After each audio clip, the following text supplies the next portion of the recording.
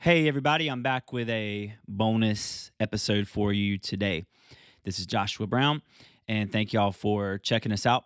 We did a message yesterday on Sabbath and on rest, but the reason I'm doing a bonus episode today is because I wanted to go a little more in depth on a topic that I just really quickly blaze through that is not a blaze through type of topic. And so that is the phrase, and I don't remember if I even used this phrase or not, but the phrase source criticism. So we talked about the Old Testament. We read through, for example, Genesis 3 yesterday and made some connections, and it was good, and talked about rest, Sabbath, the tithe, all that stuff. If you missed it, it's available on the podcast now at the episode that is literally right behind this one, so you can go back and check it out. But in the midst of that, I started talking about Genesis 1 and Genesis 2 just as an example. And what I'm about to say is all throughout the Old Testament. But about how they are two different accounts of creation. And that helps us when we start to read Genesis 1 and Genesis 2, and we start to see that there are a lot of differences between Genesis 1 and Genesis 2. And it helps us to know that, it's actually two different stories telling us two different things. Genesis 1, the purpose of it ultimately is Sabbath, is to give us a priestly account of Sabbath. And I'm going to explain this in a second. But then Genesis 2 is it's more of a anthropomorphic, God having human characteristics story. So God is planting a garden. He's getting in the dirt. He's pulling dirt out of the ground and forming man, and it's just a completely different type of story, and it's telling us something completely. Let me say it like this: it's telling us something cohesive with Genesis 1, but it's telling it from a completely different perspective. And so, let me just give you and I think this will help. If this doesn't make any sense to you, that's okay. It might just be some food for thought. It might just be something that you say, I don't care about this, and you skip to another episode. No big deal. But for those of you that are interested, let me kind of go through and explain this. This is what theologically is called the critical continuum. The critical continuum. And what this is theologians all throughout the past have noticed certain consistencies, certain threads of thought weaved through the Old Testament. And when I use the word criticism or critical, I don't mean that in a negative way, like you're criticizing something. What I mean that in an analytical way. It's a way of critiquing. And so that's what we're talking about. But in this, theologians in the past have realized that there are ways to see the Old Testament that is accurate and that tells us the story beyond the story. And so this really became a thing in around 1866 to 1876. And it started with what is called source criticism, which is what I'm really going to mainly talk about in this episode. By Graff and Wellhausen are the two theologians that really formed this. And what they did is they discovered there were four main threads that flowed through the Old Testament. You can go a lot deeper than this if you want to do some research on your own. I'm just kind of give you some basics. So that was in 1866, 1876, that time frame.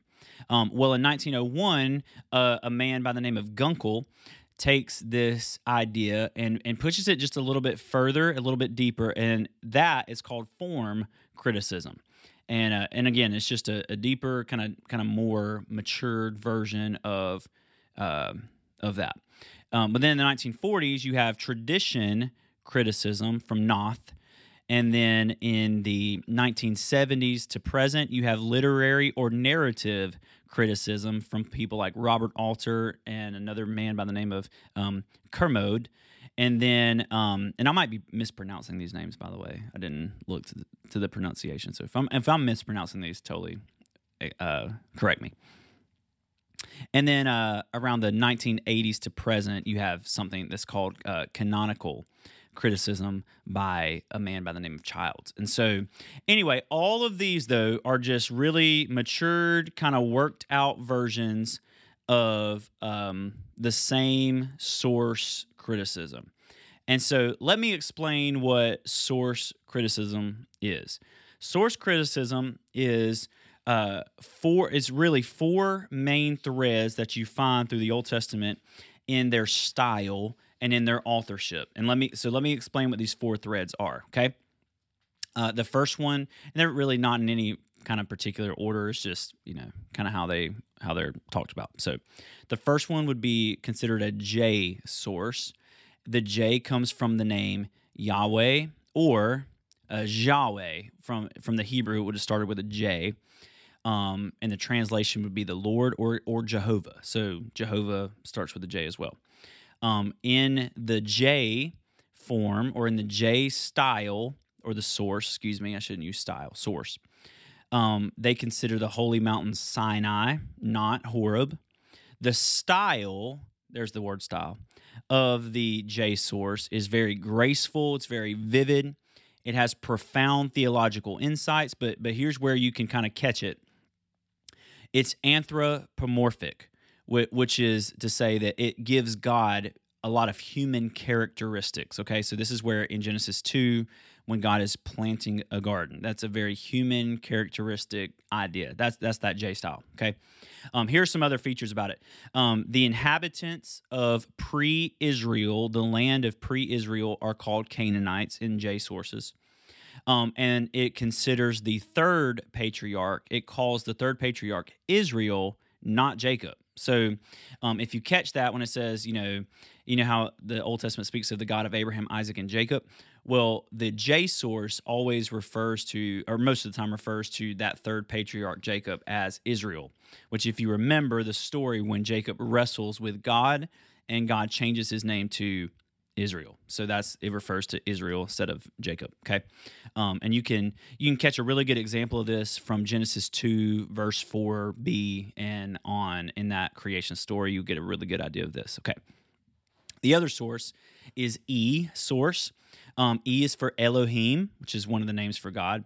The holy mountain for the E source is Horeb, not Sinai.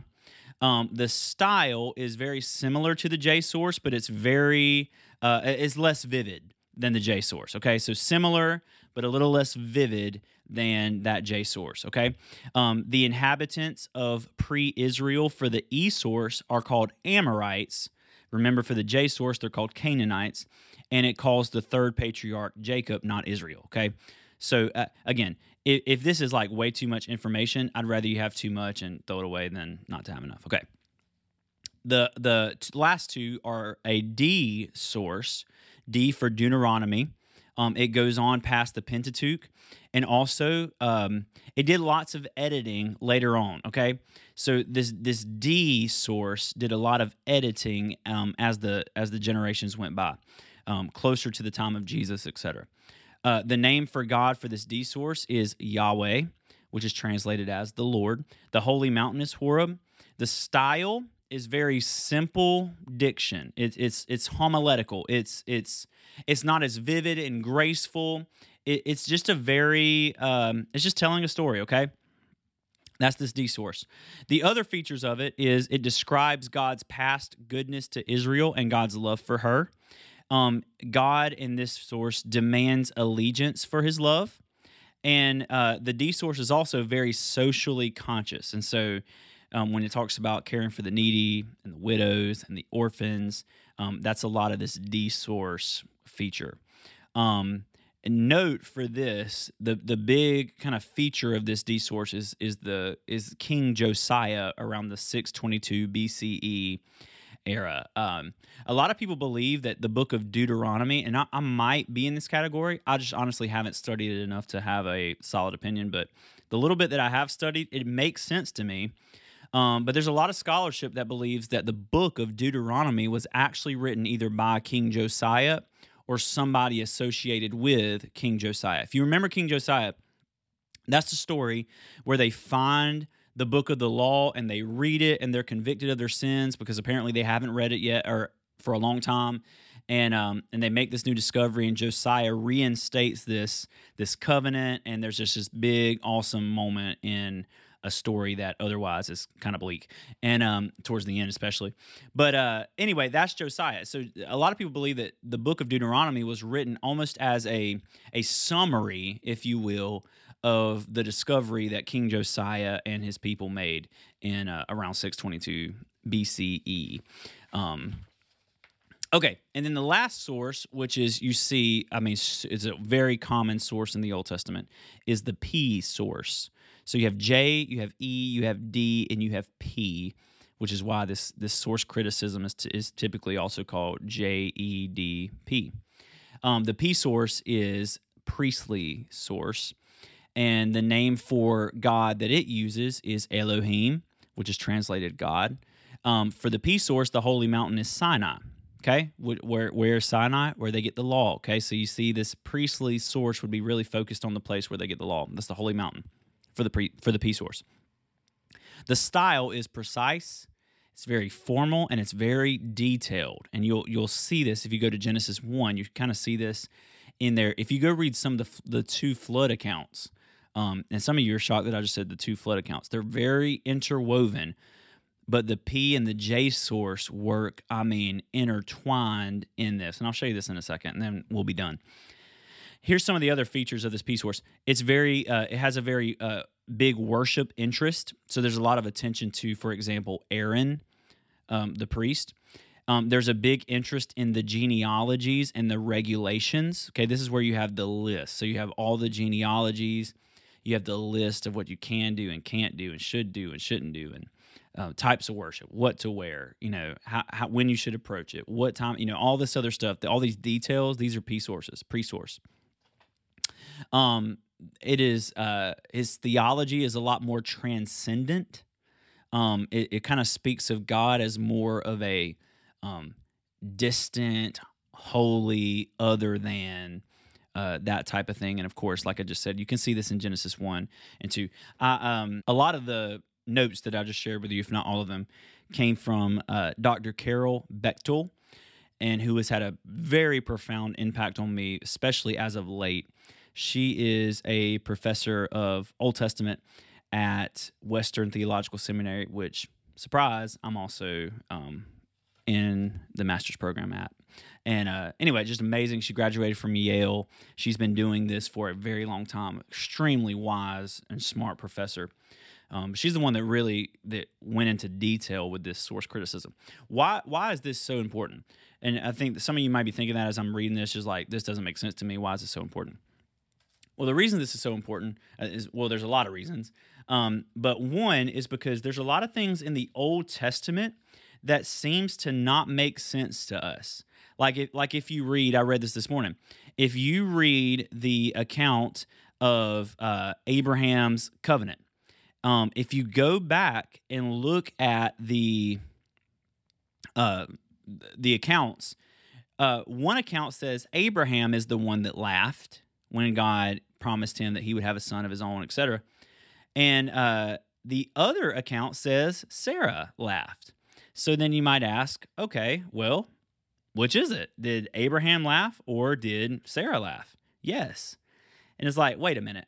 So if you don't understand the source criticism, then you're going to look at this and you're going to say, wait, okay, this contradicts itself. So maybe the Bible isn't real, whatever.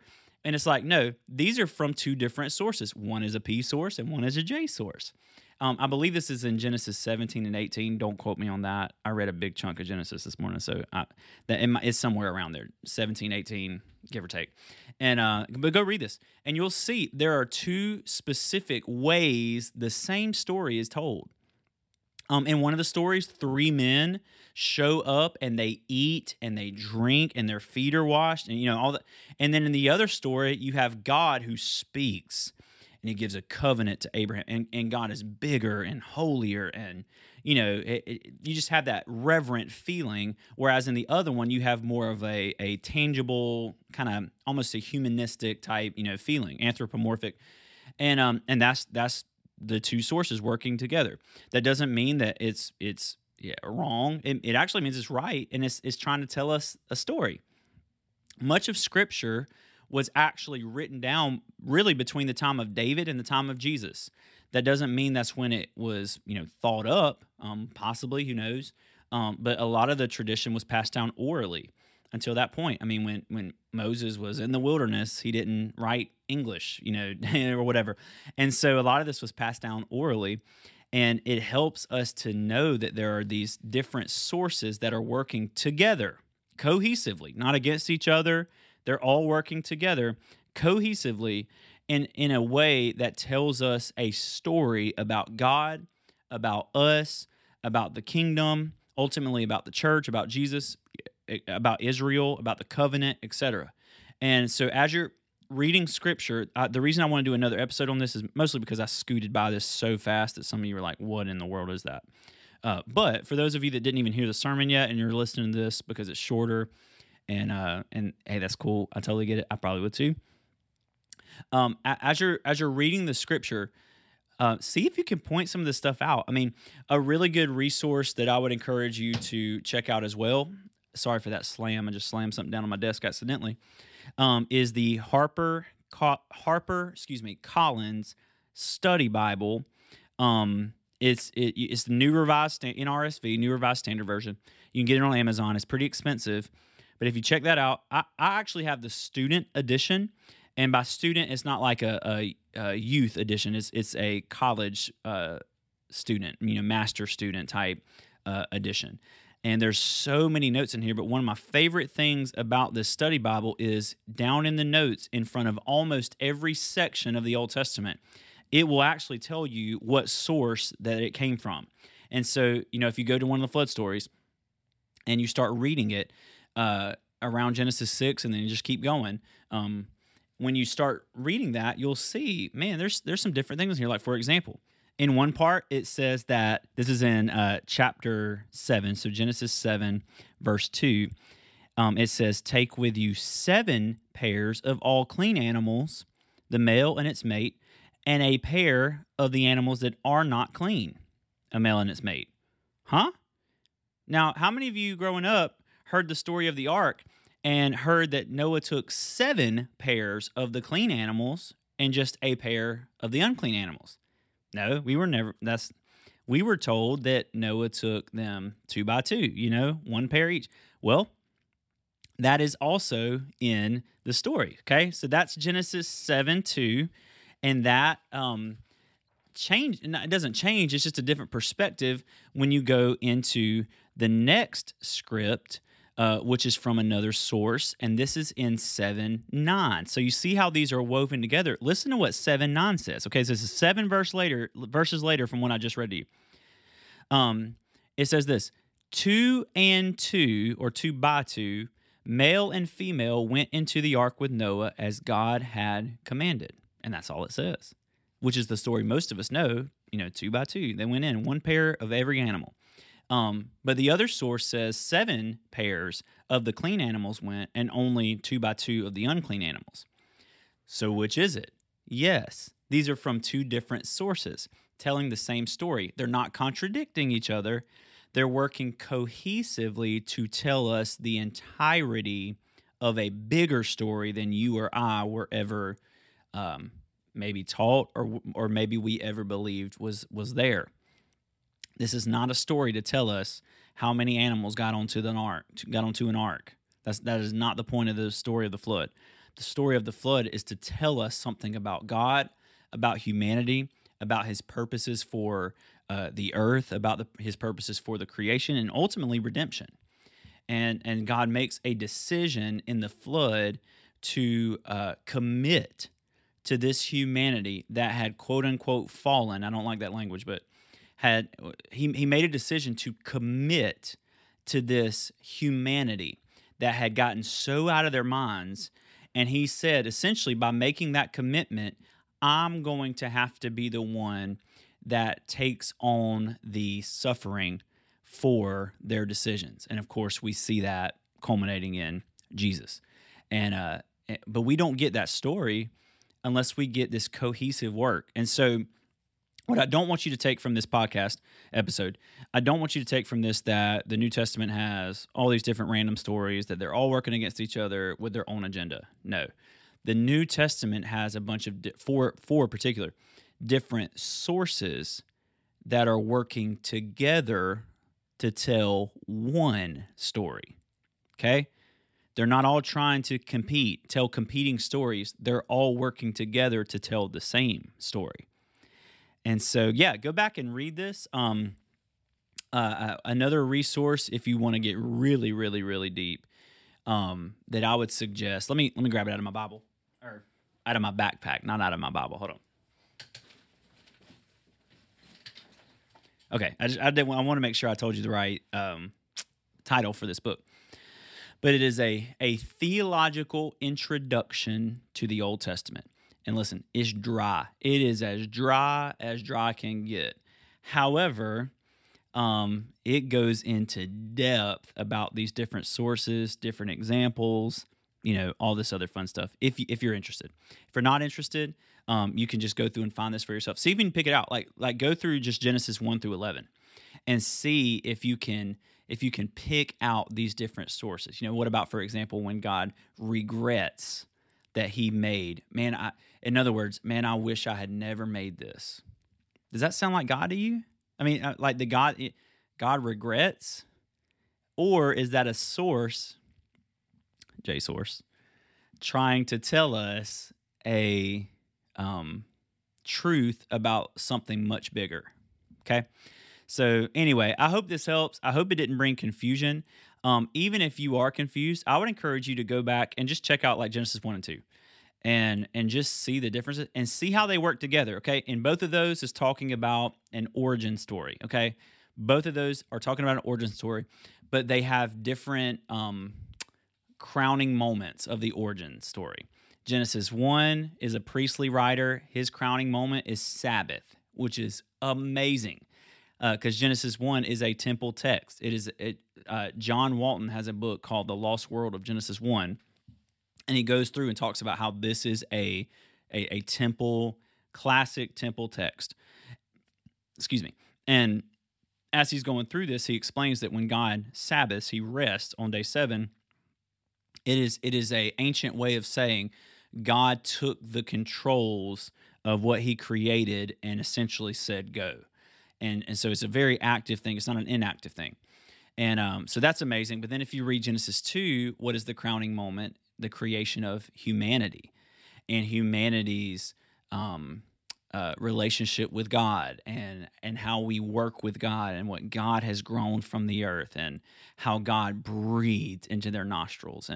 And that is from, of course, a J source, which gives God a lot of human qualities. And if the crowning moment of Genesis 2 is the creation of humanity, what would be the purpose of a origin story giving God a bunch of these human-like anthropomorphic qualities if they're made in the image and likeness of God? Do you see there's a story here that this author's trying to tell us, this source is. So anyway, I hope this helps. Go on a little exploration of your own, and love you guys. I'll see y'all next time.